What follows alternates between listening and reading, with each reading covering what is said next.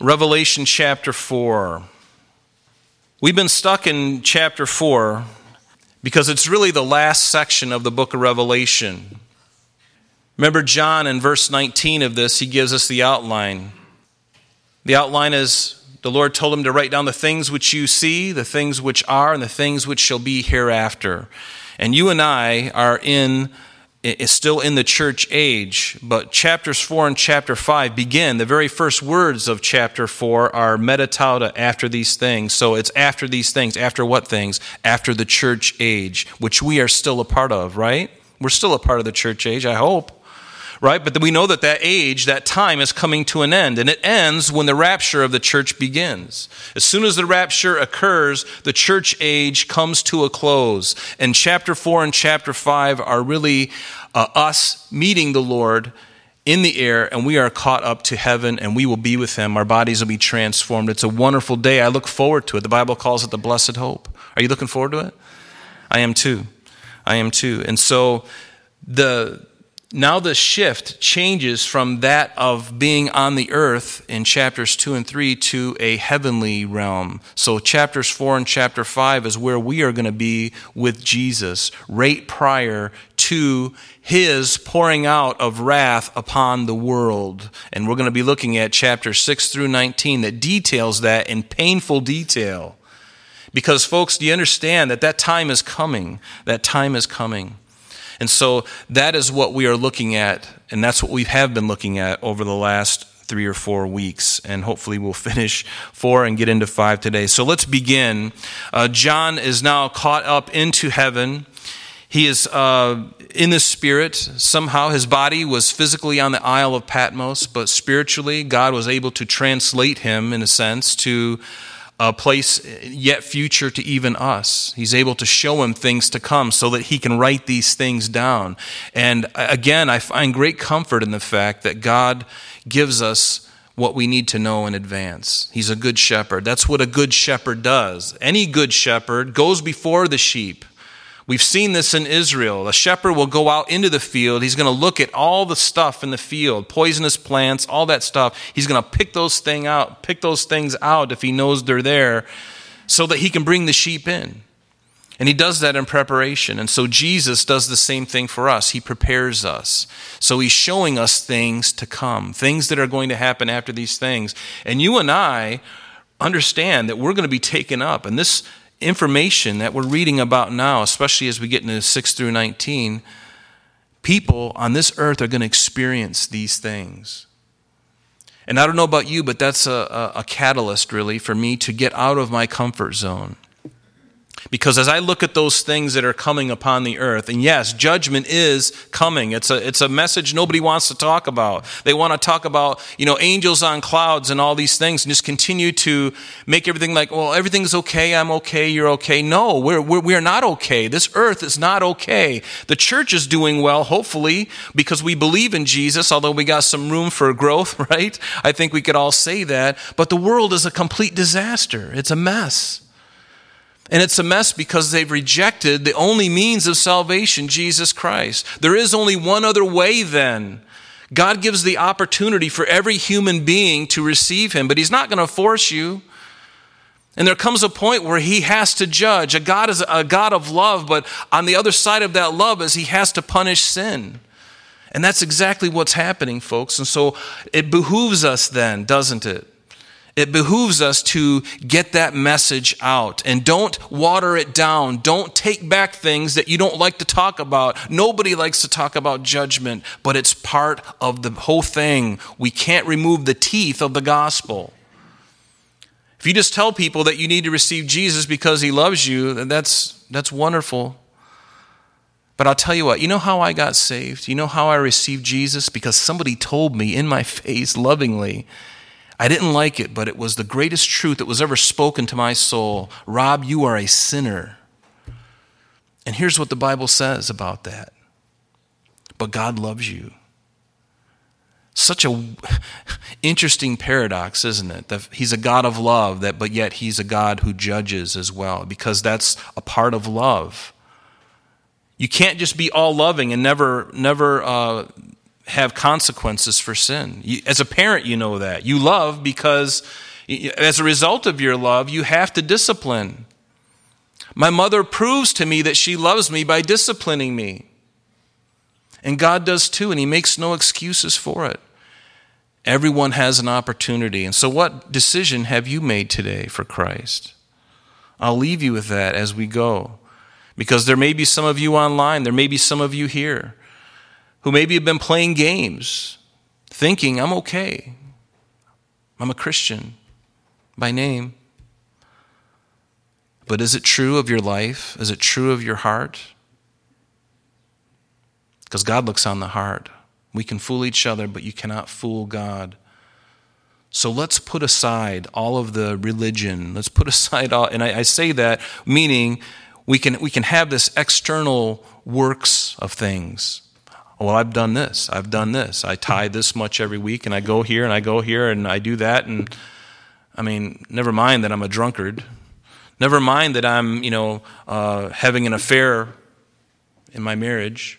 Never mind that I'm a liar and a cheat at work. All those things matter. And so God is a God of judgment as well as a great God of love. And you can't remove the one. Don't remove the one. Fear, if it takes that, fear is not a bad thing. Fear is what brought me into the kingdom of God because somebody told me, Rob, if you don't repent of your sins, if you don't turn away from your sinful life, this is what the Bible says, you're going to hell. And I read that, and oh, how the conviction came. It was my time. And you've had that time too. Don't remove the teeth from the gospel. Very rarely seen today in churches. Do you know that? And it's very hard, isn't it? It's not easy to tell somebody that they're a sinner, but you can lovingly tell them the truth, but we must do it. And so these chapters 4 and 5 are really important because, and I love it, it's sort of like the bliss before the judgment, because now we're getting a vision of heaven, the heavenly throne room. We've been spending some time in here, and it's so wonderful. Let's look at verse 6, because we've already looked at the first 5 verses last week. Notice it talks about this the sea of glass like crystal, and in the midst of the throne and around the throne there were 4 living creatures full of eyes in front and in back. And we spent some time talking about these 4 living creatures last week, and we won't go over that again. But the first creature was like a lion. The second living creature was like a calf. The third living creature had a face like a man, and the fourth living creature was like a flying eagle. And we looked at the different ways in which this could be symbolic of. It could be symbolic of the 4 Gospels, and we looked at all of that. It could be symbolic of the 4 different camps that the Israelites would camp out in the desert.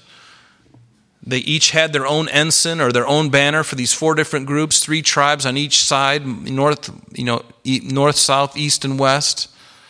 It could be referring to that, speaking of the totality of the children of Israel. Could be speaking of the Gospels, like I said.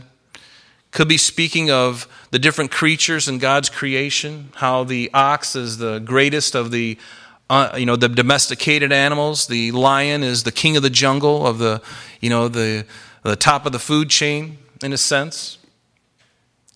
The king of all the animals. The eagle, certainly being the king of all the birds. Speaking of the heavenly origin of Jesus, and certainly man, speaking of God's workmanship, who you and I both are. We are his poema, his workmanship.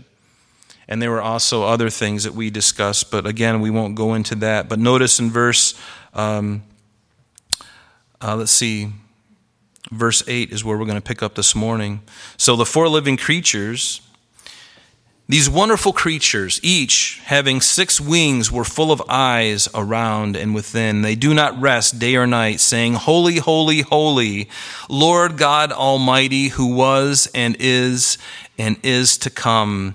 I love what it says in the Greek, Hagios, Hagios, Hagios, Kyrios, Theos, Pantocrator. Wonderful.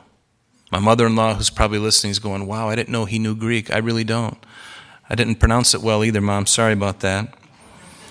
But These are the titles of God. And we'll see as we look at these creatures, their main thrust is worship. Notice their doxology here, their worship. Holy, holy, holy Lord God Almighty, who was and is to come.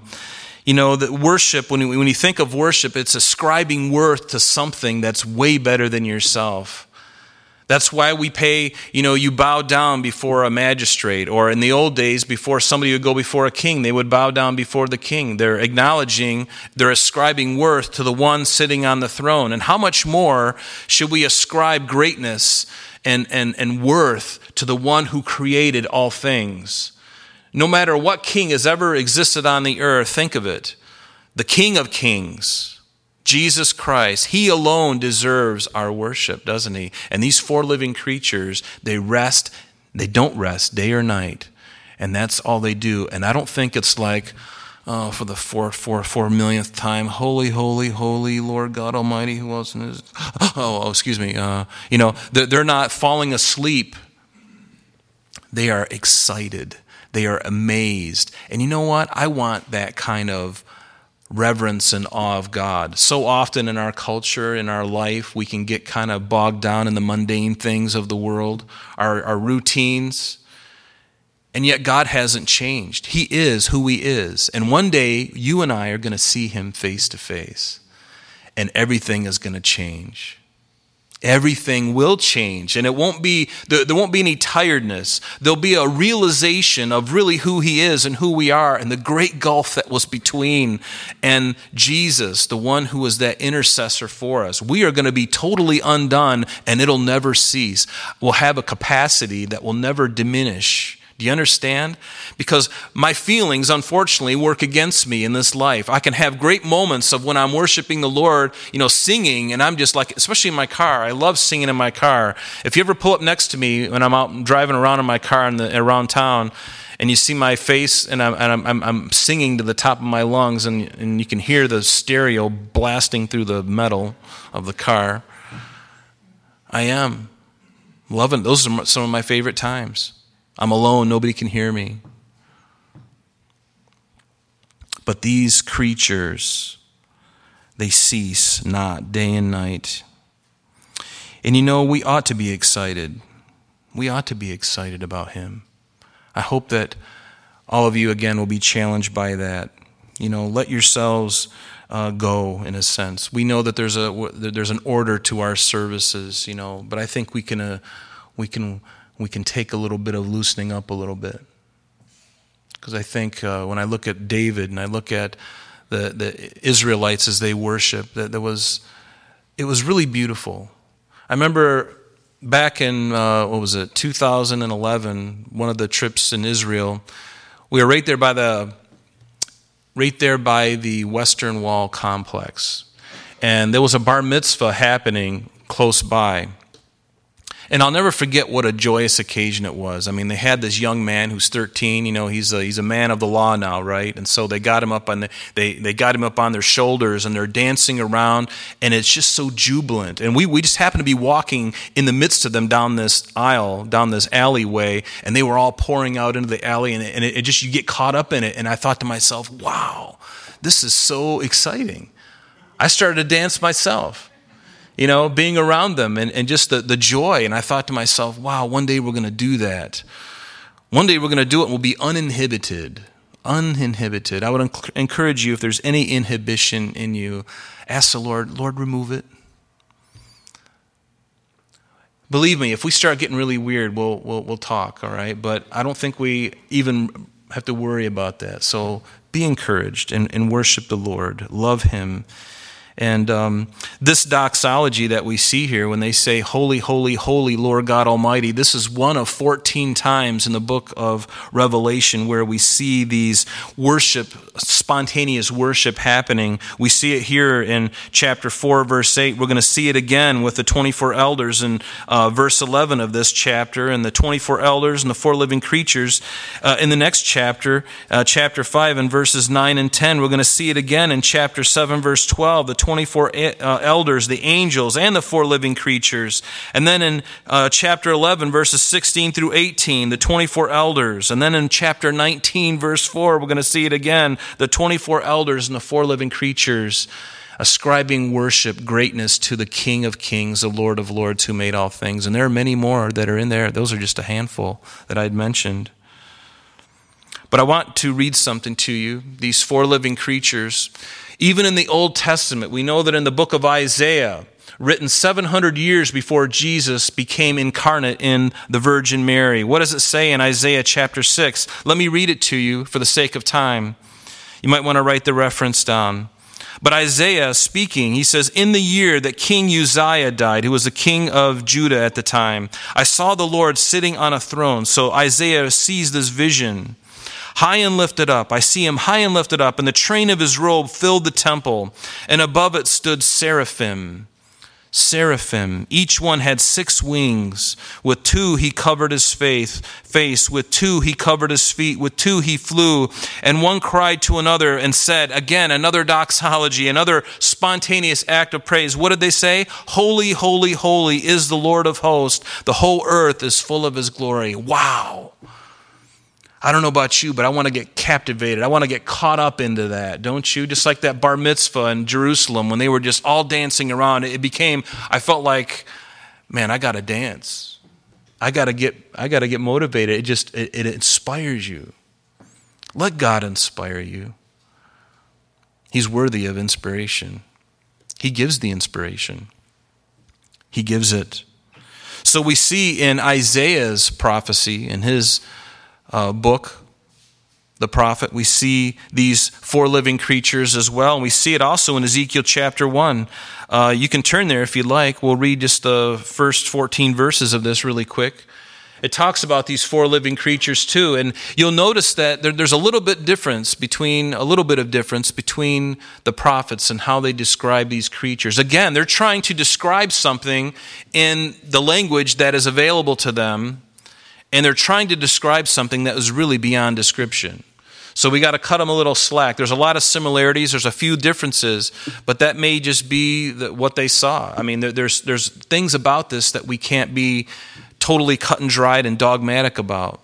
So look at Ezekiel chapter 1. It says, it came to pass. Now remember, Ezekiel now is in captivity in Babylon. He was probably in the second wave, the second deportation of Jews that went into captivity before Nebuchadnezzar finally destroyed Jerusalem in 586. But it started in 606, if you remember, and Daniel and his fellows got carried away to Babylon. And the second wave, when they came back and took even more captive, Ezekiel was among that number. So now he's in Babylon, and he's writing this prophecy not only to those who are with him, the fellow Jews that have been taken captive in Babylon, but he's also writing about events that are going to occur in Jerusalem yet. And he describes this wonderful scene. He says, it came to pass in the 30th year, in the 4th month, on the 5th day of the month, as I was among the captives by the river Chebar, that the heavens were opened, and I saw visions of God. Just as we saw Isaiah, the Lord did the same thing with him.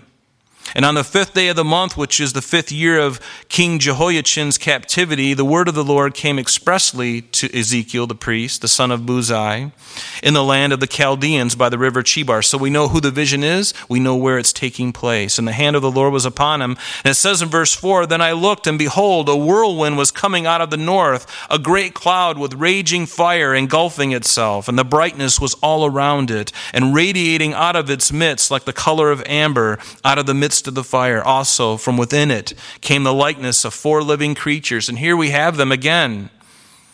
And this was their appearance. They had the likeness of a man. Each one had 4 faces, and each one had 4 wings. Their legs were straight, and the soles of their feet were like the soles of calves' feet. They sparkled like the color of burnished bronze. The hands of a man were under their wings on their 4 sides, and each of the 4 had faces and wings, and their wings touched one another. These creatures did not turn when they went, but each one went straight forward. As for the likeness of their faces, each one had the face of a man. Each of the 4 had the face of a lion on the right side. Each of the 4 had the face of an ox on the left side, and each of the 4 had the face of an eagle. Thus were their faces. And so he describes these creatures that we see here now in Revelation, and the picture is is consistent, although slightly varied. But again, try to understand that they're trying to use symbols and pictures to describe something that is really indescribable. And so we see the reality of this heavenly throne room. The one who sits on the throne, God the Father, who alone is spirit. You cannot see God the Father. Jesus is the only one physically of the Godhead that you're able to see. He was the only one who manifested himself in a physical form. Through the Virgin Mary, through the incarnation, we were able to reach out. The apostles, the disciples, they were able to touch him and to handle him. They were able to see him and talk with him. Until he was crucified and resurrected, until he ascended, he was very physical. And do you know right now there is a physical man in heaven in his glorified body from his resurrection body, the same body, folks, that you and I are going to receive. Are you looking forward to that? I'm looking forward to that new body. So in verse 9, back in our text this morning, in Revelation 4, notice, whenever the living creatures give glory and honor and thanks to him who sits on the throne, notice, who lives forever and ever, the 24 elders fall down before him who sits on the throne and worship him who lives forever and ever. Do you get the point that he's not going to die? He's going to live forever and ever, right? And they cast their crowns before the throne, saying, you are worthy. Here's another doxology right here, another spontaneous burst of praise. You are worthy, O Lord. You are worthy, O Lord, to receive glory and honor and power. For you created all things, and by your will they exist, and they were created. The glory it speaks, when these living creatures give glory, it's the word doxa. It's where we get doxology. It just means worship. It means an estimate, our opinion. That's what it means. Glory and honor. It speaks of value. It speaks of esteem, of someone who is precious. And that's who Jesus is. He is precious. And then it goes on and talks about whenever the living creatures give glory and honor, they also give thanks to him. And this is where we get our Greek word Eucharista. Eucharist. At the heart of that, what that word means is giving of thanks. So what do we do when we take communion? We're taking part of the Eucharist. We're giving thanks for what Jesus has done. That's why we have the matzah and the juice. And we know what they represent, the body of Christ and the blood of Christ. We give thanks for what he's done. Isn't that something to be thankful for? I'm so glad for that. Because if it weren't for that, I would be hopelessly lost. And so would all of you. So we give thanks to him. And so they do. They give thanks to him who sits on the throne, who lives forever and ever. They literally prostrate themselves down and when they worship him. And notice that he lives forever and ever. I love Isaiah. There's this one verse that just has always captivated me. And I would encourage you to write this down and memorize it, because it's one of those verses that will really get your head off the earth. I don't know about you, but I really want to be thinking about something other than what's going on this planet. Something holy, something that's reserved for us. It's something that will never perish. It'll never pass away. Reserved in heaven for you. Isn't that what the Bible says? And I got to be honest, I want it more than anything else. I'm not looking forward to physical death, honestly. I'm not looking forward to the means by which I go. Have you thought about that? We all have. Nobody likes pain. They don't want to go through that. I'd much rather go, after a very good meal. I've said this before. And you just go to bed and you've had your cheesecake and your steak and potatoes. You've had your coffee and you're relaxing with the fan on, and then you just kind of go to sleep, and then you just shut down. In the presence. That's kind of the way I hope I go. I hope it's not messy and drawn out and painful. But the Lord knows, doesn't he? But notice what it says in Isaiah. Write this down and memorize this verse, because it is, if you think about it, it'll really encourage you. It says, for thus says the high and lofty one. So God here is speaking in the first person. For thus says the high and lofty one. Man, does that just blow you away? The fact that he speaks of this of himself, he doesn't have an ego trip. Do you understand that? It's not like you and I when we boast because we're nothing. But he boasts and he's accurate. He's the only one who can say, I am the high and lofty one. And he's not even bragging. It's not even self-centered. It's not even egotistical. Do you see it? Can you feel it? Do you get me? I love that. Love that. Relish in that. He says, thus says the high and lofty one who inhabits what? Eternity, whose name is holy. I dwell in the high and holy place with him who has a contrite and a humble spirit, to revive the spirit of the humble and to revive the heart of the contrite ones. Wow. Thus says the high and lofty one who inhabits eternity. He has always existed. He will never, ever cease to exist. He's always been. Before, in the beginning, God created the heavens and the earth. He was. He was there for eons. In fact, he was always there. Does that make your mind just kind of pop like a kernel of popcorn? It does me when you think about it.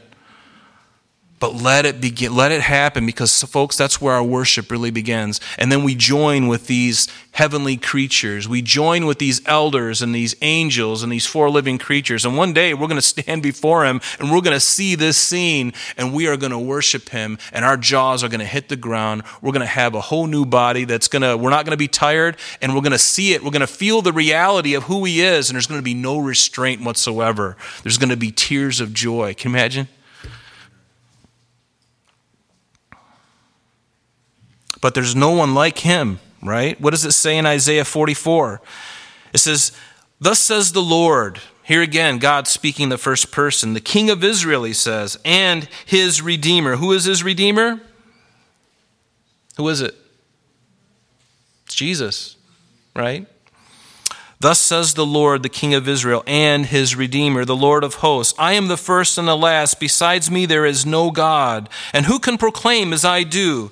Then let him declare it and set it in order for me, since I appointed the ancient people.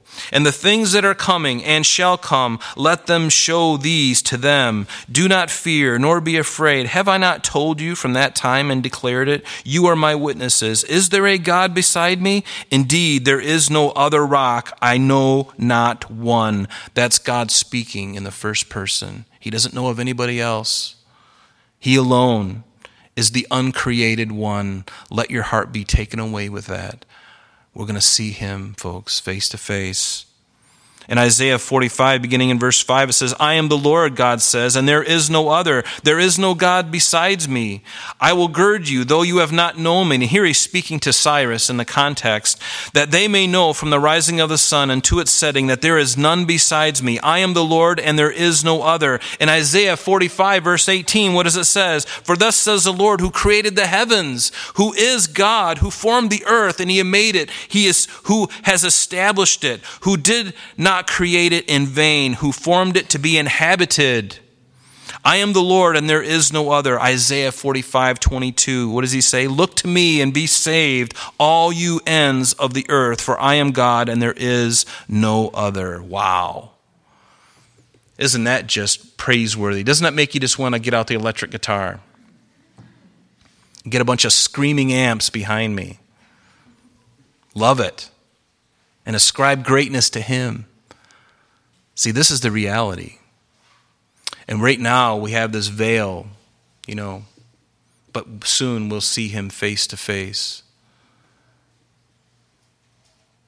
So he goes on in verse 11, he says, you are worthy, O Lord, to receive glory and honor and power, for you created all things. Again, the word worthy is axios. It means deserving. You are due this, Lord. You are worthy to receive glory.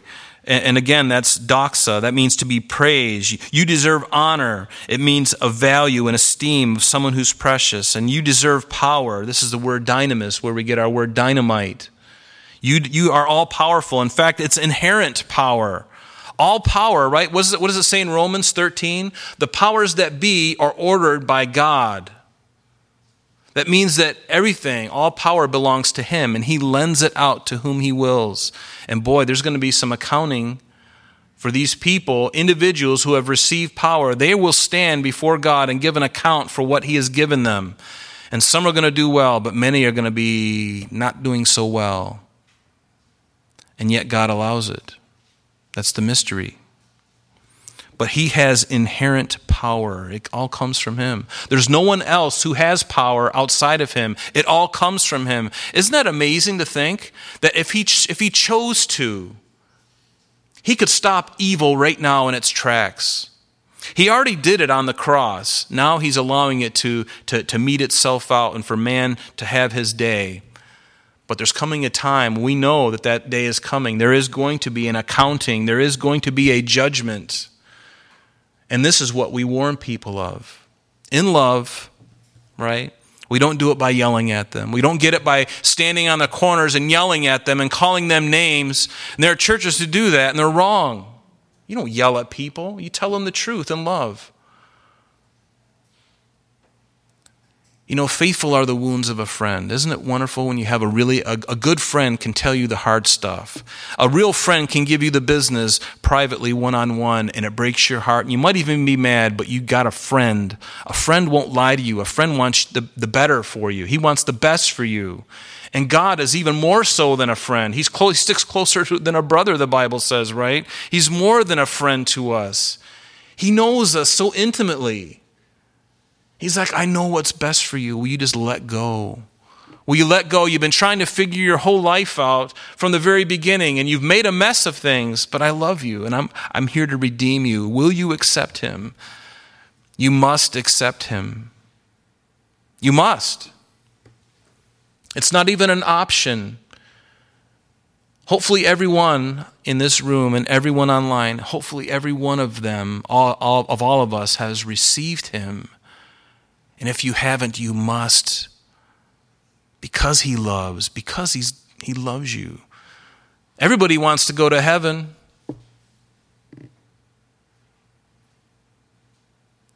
But not everyone's willing to yield their own will to God, to Jesus Christ. And what did he say in Isaiah? I rattled off a number of scriptures. There's none beside him. He's the only one that you're going to face.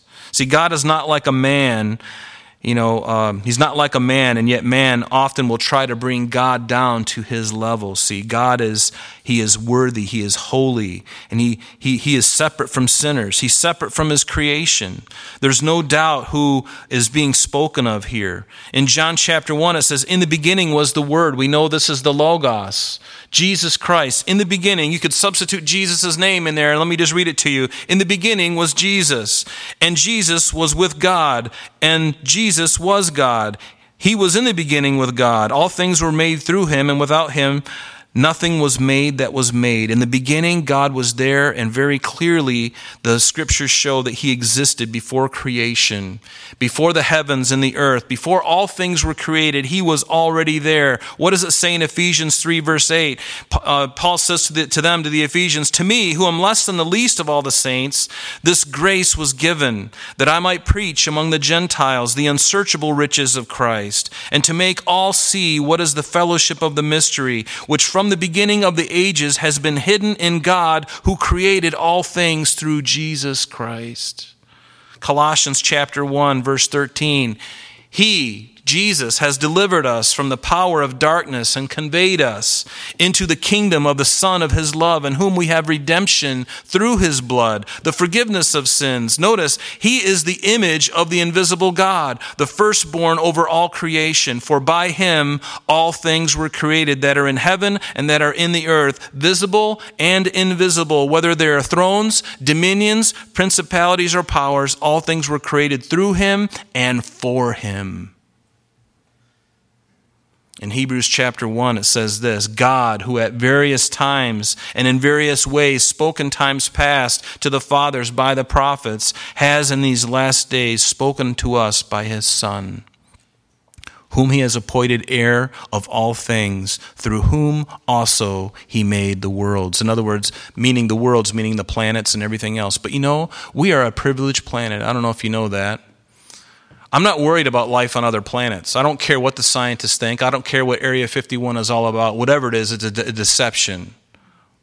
Do you get that? Everybody repeat after me. It is a deception. Ready? It is a deception. One more time. It is a deception. If there are any beings, they are demonic beings. But they are not living on some planet that's more advanced than ours. The Bible, there's a really wonderful DVD I'd have you look at. It's called The Privileged Planet. And maybe one night we'll show it on a Sunday night or something like that. But it just shows how God, just as he said here, that he made the world inhabited, and it was a very special, unique place in the solar system. There's only one like it. They can search all they want. They can find a drop of water on Mars and go, there's life here. Are you kidding me? There's not life like there's life here. And he died for this planet. There's no place like this anywhere else. You can bet on it, because if there was, God would have told you about it. And if there is, then they have to have free will too. And then he had to die for them as well. And he only died once, the Bible says. So I don't think he's making a tour, a redemption tour, going around to the different earths, dying again. Man, I've done this so many times. Again? Man, the stakes are longer on this one than back on earth. No, he died once, and we are it, folks. And if that sounds egotistical, so be it. I don't care. I don't care what the scientists think. Smarter than I am, that's fine. Don't care. Do you? Are you going to allow somebody with a PhD to bamboozle you by their knowledge? That's something that goes in direct contradiction to the Word of God? No, they need to submit to this. They need to obey this. There's more truth to this than them standing before you. They need to submit to God, and hopefully they will. But notice that God created all things. Notice that he created. He created, and he did not use evolution in this process. There's a big difference between evolution and creation. Some Christians like to try what they believe in a theistic evolution, which means that they believe that God started or directed the evolutionary process. They like to think, and they try to marry man's wisdom with what God says. God says he created everything in 6 days. 6 successive days, 24-hour periods. That's hard for some people to take. It doesn't bother me. So the really smart people tend to think, why can't we just marry these two ideas together and say, God created evolution, and then he created the process of evolution. That feels good to me. That feels good to me. It's nonsense. Because if God needed evolution to create, then he's not worth worshiping. He either said what he meant and did what he said he did, or he didn't. Is he able to speak something out of nothing? I think he is. So those who think otherwise, they can think what they want. They are wrong. And I'm not afraid to tell somebody who's very smart, smarter than I am. I'm not that smart. I'm willing to tell them, I'm sorry, but you're wrong. I love you, but I'm telling you, you are wrong. And I don't care if they have PhDs at Harvard or Oxford or Yale or Stanford University. Anyone who believes or feels that God didn't create something from nothing is wrong. They're wrong. Don't be afraid to say it. In our culture, that'll hurt my esteem. Hey, forget about it. You worship Jesus Christ. He will never turn you away. He'll be right there.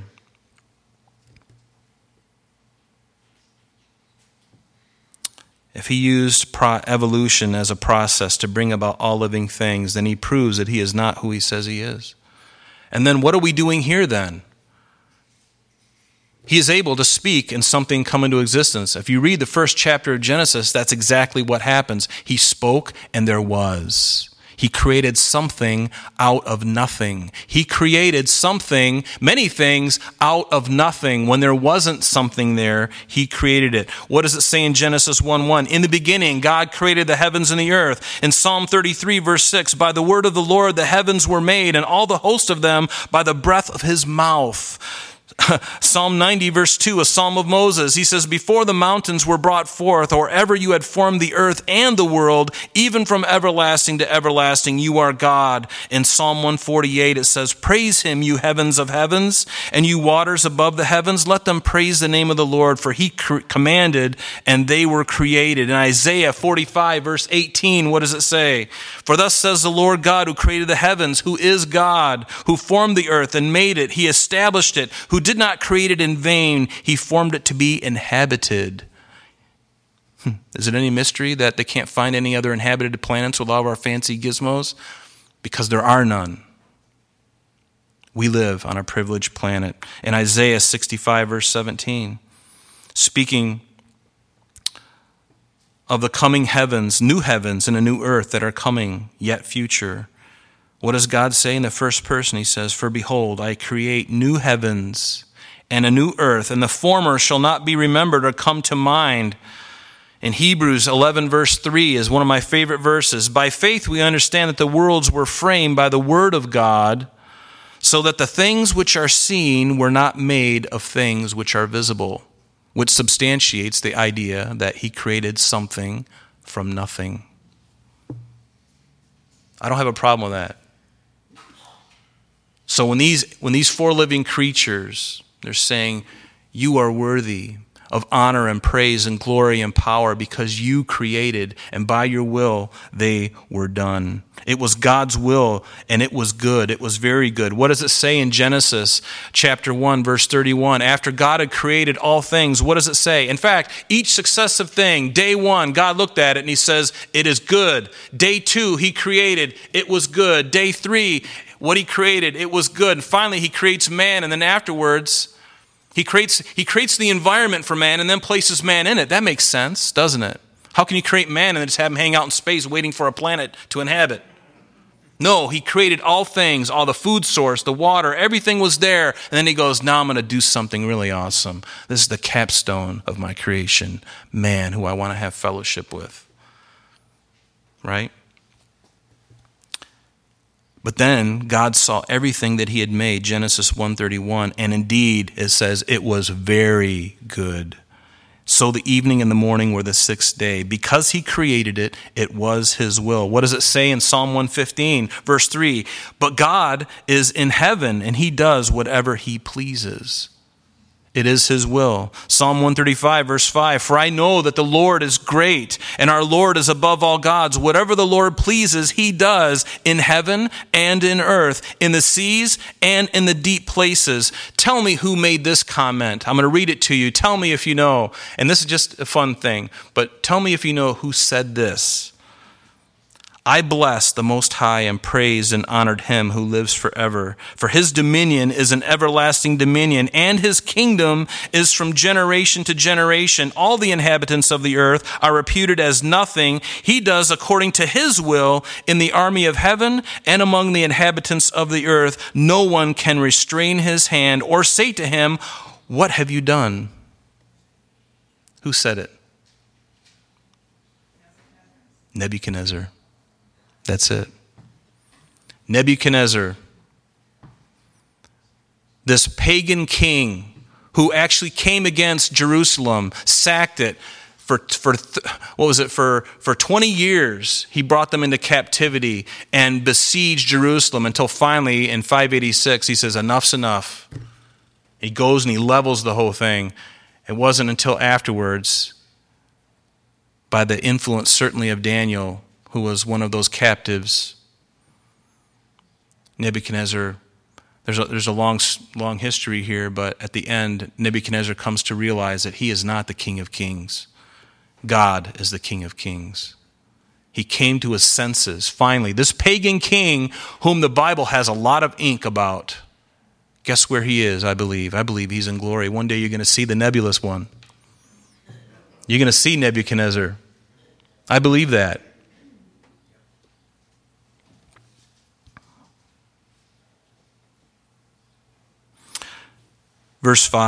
Chapter 5, We'll just look at the first 7 verses.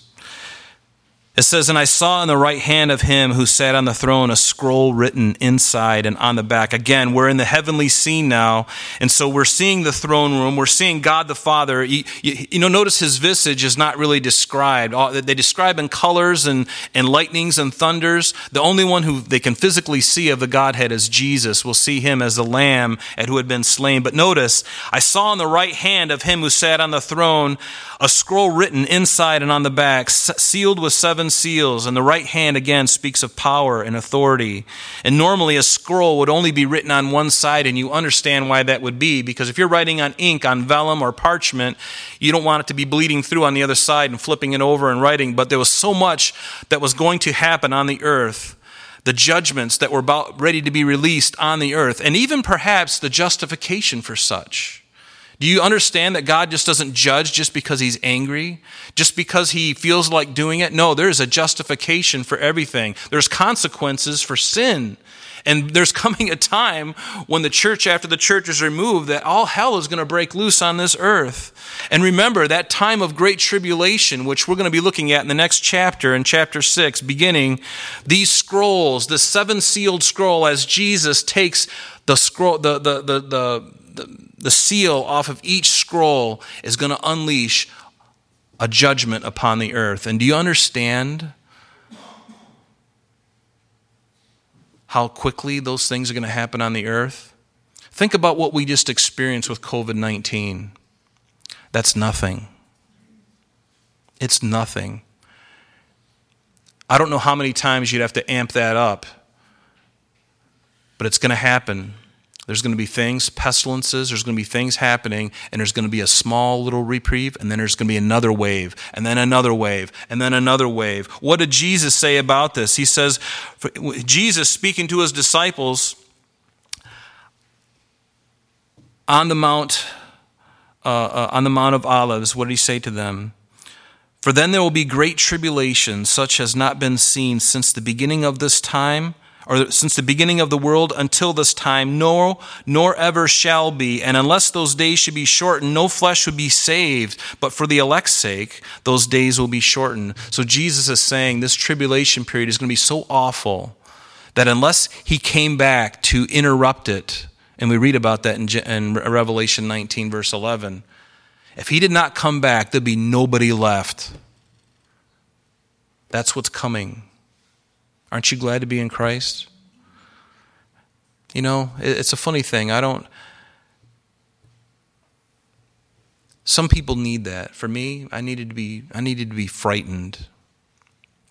That's just me. Some people come to the Lord very easily. You know, you can tell them that they've sinned against God and that God forgives them if they believe in Christ, and that's all it takes. But for me, I needed to be dangled over hell. I needed somebody to say, to dangle me over the fire of hell and say, this is what you deserve, Rob. This is ultimately where you're going if you don't turn from your trajectory. And at that point, I'm like, I'll change. Fear. But then after the fear came a great love. It's okay. In Matthew 3, verse 7, Jesus told the Sadducees and the Pharisees, he says, you brood of vipers, who warned you to flee from the wrath to come? Even Jesus spoke of wrath to come, of judgment. And as he's beginning to unloose these seals on this 7-sealed scroll, each one is going to unleash a wrath of God upon the earth. It's going to be directed from God to those on the earth after the church is removed. Do you understand? It's not necessarily persecution, although there will be persecution for those, that remnant of Israel, and certainly those who give their heart to Christ during the Great Tribulation period. It's going to be very difficult. But it's a judgment of God.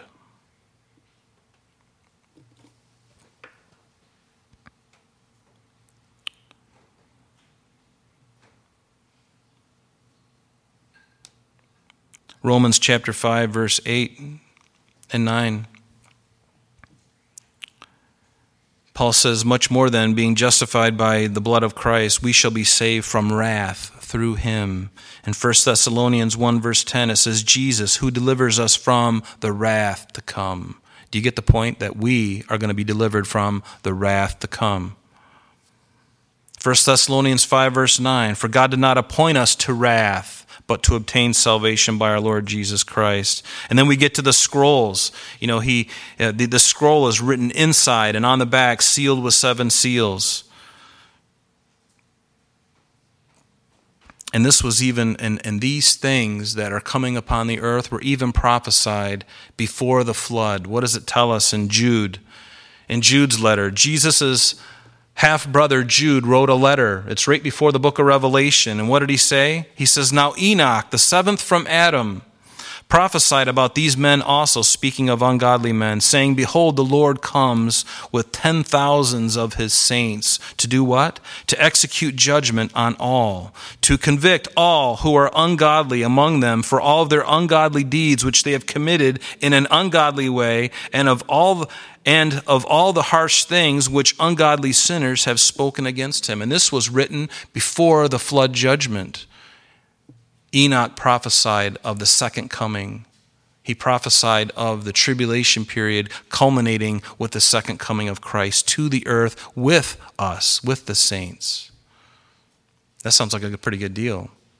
I'm glad I'm not going through it. I'm glad I'm coming back with him, and he's doing all the work. Because we don't need to. He's strong enough. He's able. Just with the breath of his mouth.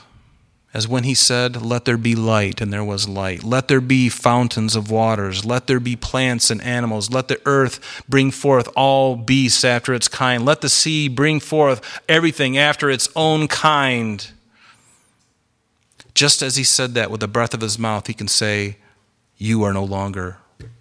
You are no longer. He can speak with the breath of his mouth, and enemies are destroyed. When he comes back in his second coming, that's what's happening. That's what's happening. But God is just. What does it say in Revelation 16? Remember this, God is just. We don't like it sometimes. We don't like talking about this. It's important though.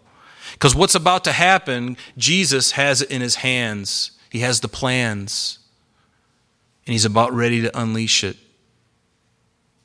But when he does, he's going to be justified. What does it say in Revelation 6, verse 4 through 7? It says, then the angel, and this is well into the tribulation period, during the last 7 plagues upon the earth, then the third angel poured out his bowl on the rivers and springs of water, and they became blood. And I heard the angel of the water saying, notice what this angel says. He says, you are righteous, O Lord, the one who is and who was and is to be, because you have judged these things. For they have shed the blood of saints and prophets, and you have given them blood to drink, for it is their just due. The angels are saying, holy and just are you for pouring out your wrath upon this world. Do you understand that? Nobody likes to talk about that. But even the angels say, they are worthy to receive these things. And I heard another from the altar saying, even so, Lord God Almighty, true and righteous are your judgments. That means everything he said, everything he's going to do is righteous. It's just. And I'm so glad I'm not the judge. I'm so glad that Jesus is the judge. But how important it is for us to have this vision of heaven right now, because right there we see before the throne this lamb as it had been slain holding this. And let's go on really quick here. He says, then I saw a strong angel proclaiming with a loud voice, who is worthy to open the scroll and to loose its seals? And that's a wonderful question. And the question is very significant. Who has the right credentials to open these seals? Only God has the credentials. Only he has the right out of creation and redemption. He has the power to fulfill this program because he knows all things. He knows all things. And no one in heaven, verse 3, or on earth, notice, or under the earth, was able to open the scroll or to look at it. So we see these 3 designations. Do you understand this? There was no one in heaven, there's no one on the earth, and there's no one under the earth, which really speaks of the dead who have been buried and those who are the wicked dead that are in hell. That's what it speaks of. No one in heaven, no one on earth, and no one under the earth was able. And notice he said, verse 4, and I wept much. This word, it's kleio, and basically what it means is he wept aloud. It was a convulsive weeping. It wasn't just like a tear coming out of his eye. No, there was no one worthy in heaven, on the earth, or under the earth, and he wept much. He wept. It was a serious weeping. He wept aloud, like when you love somebody greatly and they die unexpectedly and you're just overcome. That's what John was. But notice, but one of the elders said to me, do not weep. Behold, the Lion of the tribe of Judah, the Root of David, he has prevailed to open the scroll and to loosen its 7 seals. Jesus, because he is the Redeemer, because he is God Almighty, he has the right and he has the power. And we know that the Lion of the tribe of Judah, Judah is the ensign of, or the banner of Judah was a lion. And who came through the tribe of Judah? Jesus. Remember, David came through the tribe of Judah, and so did Jesus. And you can look at Genesis chapter 49 where Jacob is prophesying over his sons, and he prophesies over Judah. And he said, Judah is a lion's whelp. From the prey, my son, you have gone up. And the scepter shall not depart from Judah, nor a lawgiver from between his feet, until Shiloh comes. Shiloh is none other than Jesus Christ. In Isaiah chapter 11, he came from Jesse. And 700 years before Jesse was even born, I'm sorry, it would be, let me just say this. Isaiah said, there shall come forth a rod from the stem of Jesse, because Jesse was obviously already born and had passed away. There shall come forth a rod from the stem of Jesse, and a branch shall grow out of his roots, meaning out of the stump, out of the progeny of Jesse would come forth this one who would rule all things. And it speaks of Jesus being from Jesse through David. You know the lineage when you look at Matthew and you look at Luke, you can see that Jesus was a descendant from the tribe of Judah, of which David also was. In the very last chapter of Revelation, Jesus says this, I, Jesus, I've sent my angel to testify to you these things in the churches. And notice what he says, I am the root and the offspring of David, the bright and morning star. Came from David. He's a lion. You know, Jesus is this, we see Jesus as being this wonderful picture, type of the Passover lamb. You know, when Jesus came the first time, he was this meek lamb who took the sin of the world upon his shoulders and died very humbly. But when he comes back, when Jesus comes back, a whole different story. He's coming back as the Lion of the tribe of Judah, exacting vengeance. Nobody likes to think about God and vengeance, but he is. He's all those things because he's a good God. Then he came and he took the scroll out of the right hand of him who sat on the throne. So Jesus goes up. I missed something here. Let me, in verse 6 here. And I looked, and behold, in the midst of the throne and of the 4 living creatures, and in the midst of the elders, stood a lamb as though it had been slain, having 7 horns and 7 eyes, which are the 7 spirits of God sent out into all the earth. And Jesus, you know, for eternity, he's going to bear the marks of his suffering for you and I. He always will. We will always look at him, and those scars will never go away. They'll never go away. And then he came and he took the scroll out of the right hand of him who sat on the throne. He goes up to his Father, and he reaches out his hand, and the Father gladly gives him the scroll. He says, Son, you are worthy. You are worthy, Almighty God. Almighty God is speaking to Almighty God. Son, you are worthy to unloose the seals. You're the only one. And you will be just and righteous when you do. Jesus' victory over sin and death gives him the right. And it's fitting that Jesus is opening this scroll and judgment is being meted out by him, because it is he who the world has rejected. It is he who has been removed from the classrooms and the universities except for those faithful teachers and professors who are lights and Christians and able to share when they can. Praise the Lord for them. But overall, Jesus has been removed, no longer welcome. And it is Jesus whom the American Civil Liberties Union would love to crucify if he was still here on this earth. They would crucify him again. It is Jesus whom the LGBTQ would run out of town, and they'd burn his house down if he were present. And it is Jesus whom they will face to face in judgment, and all who reject him unless they repent. Right? Repentance is a big deal. God is good. God is good. Let me finish with a verse. It's in Daniel chapter 7, verse 13.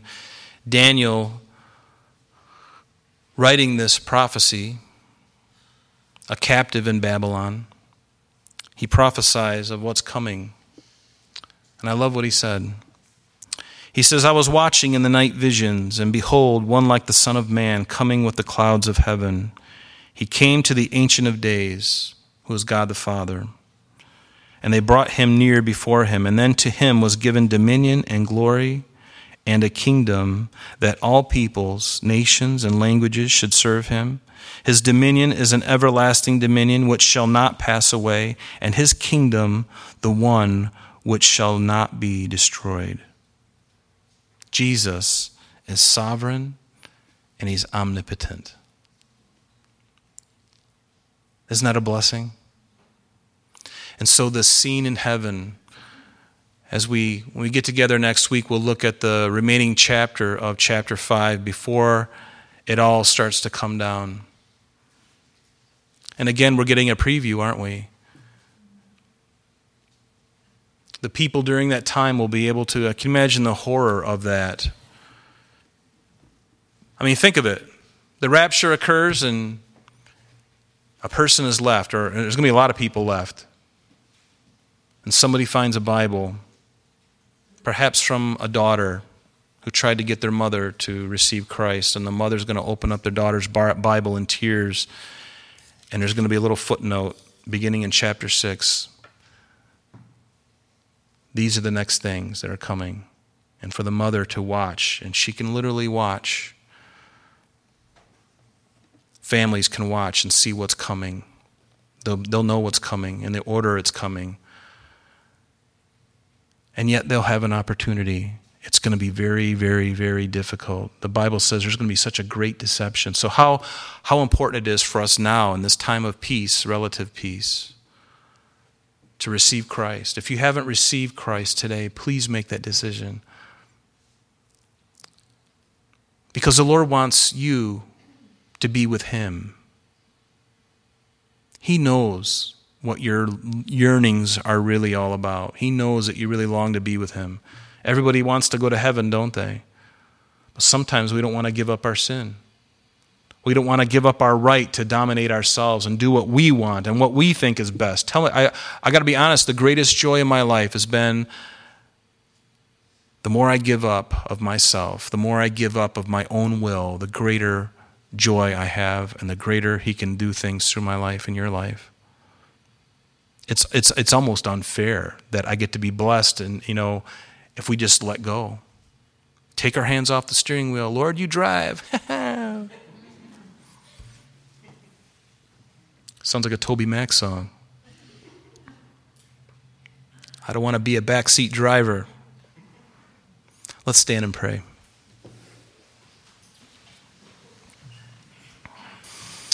Heavenly Father, we thank you for this day. We thank you for what you mean to us, God. We thank you, God, that you are in the heavens.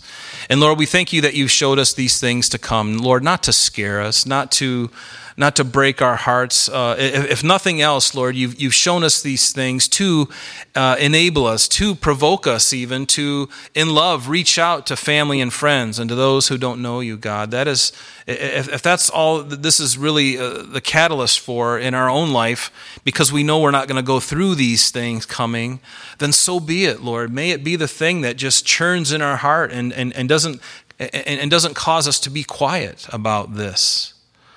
Lord, help us.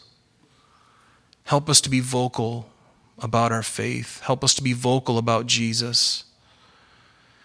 So, Father, we commit ourselves into your hand.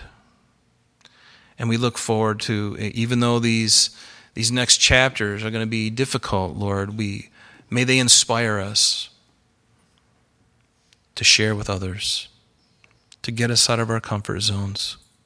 And again, Lord, for anyone that doesn't know you, Lord, may you touch their heart right now. And may, after we close here and I say amen, may they find a quiet spot somewhere in their house, somewhere in their car, somewhere out in a field, and just get it right. Get it right with you.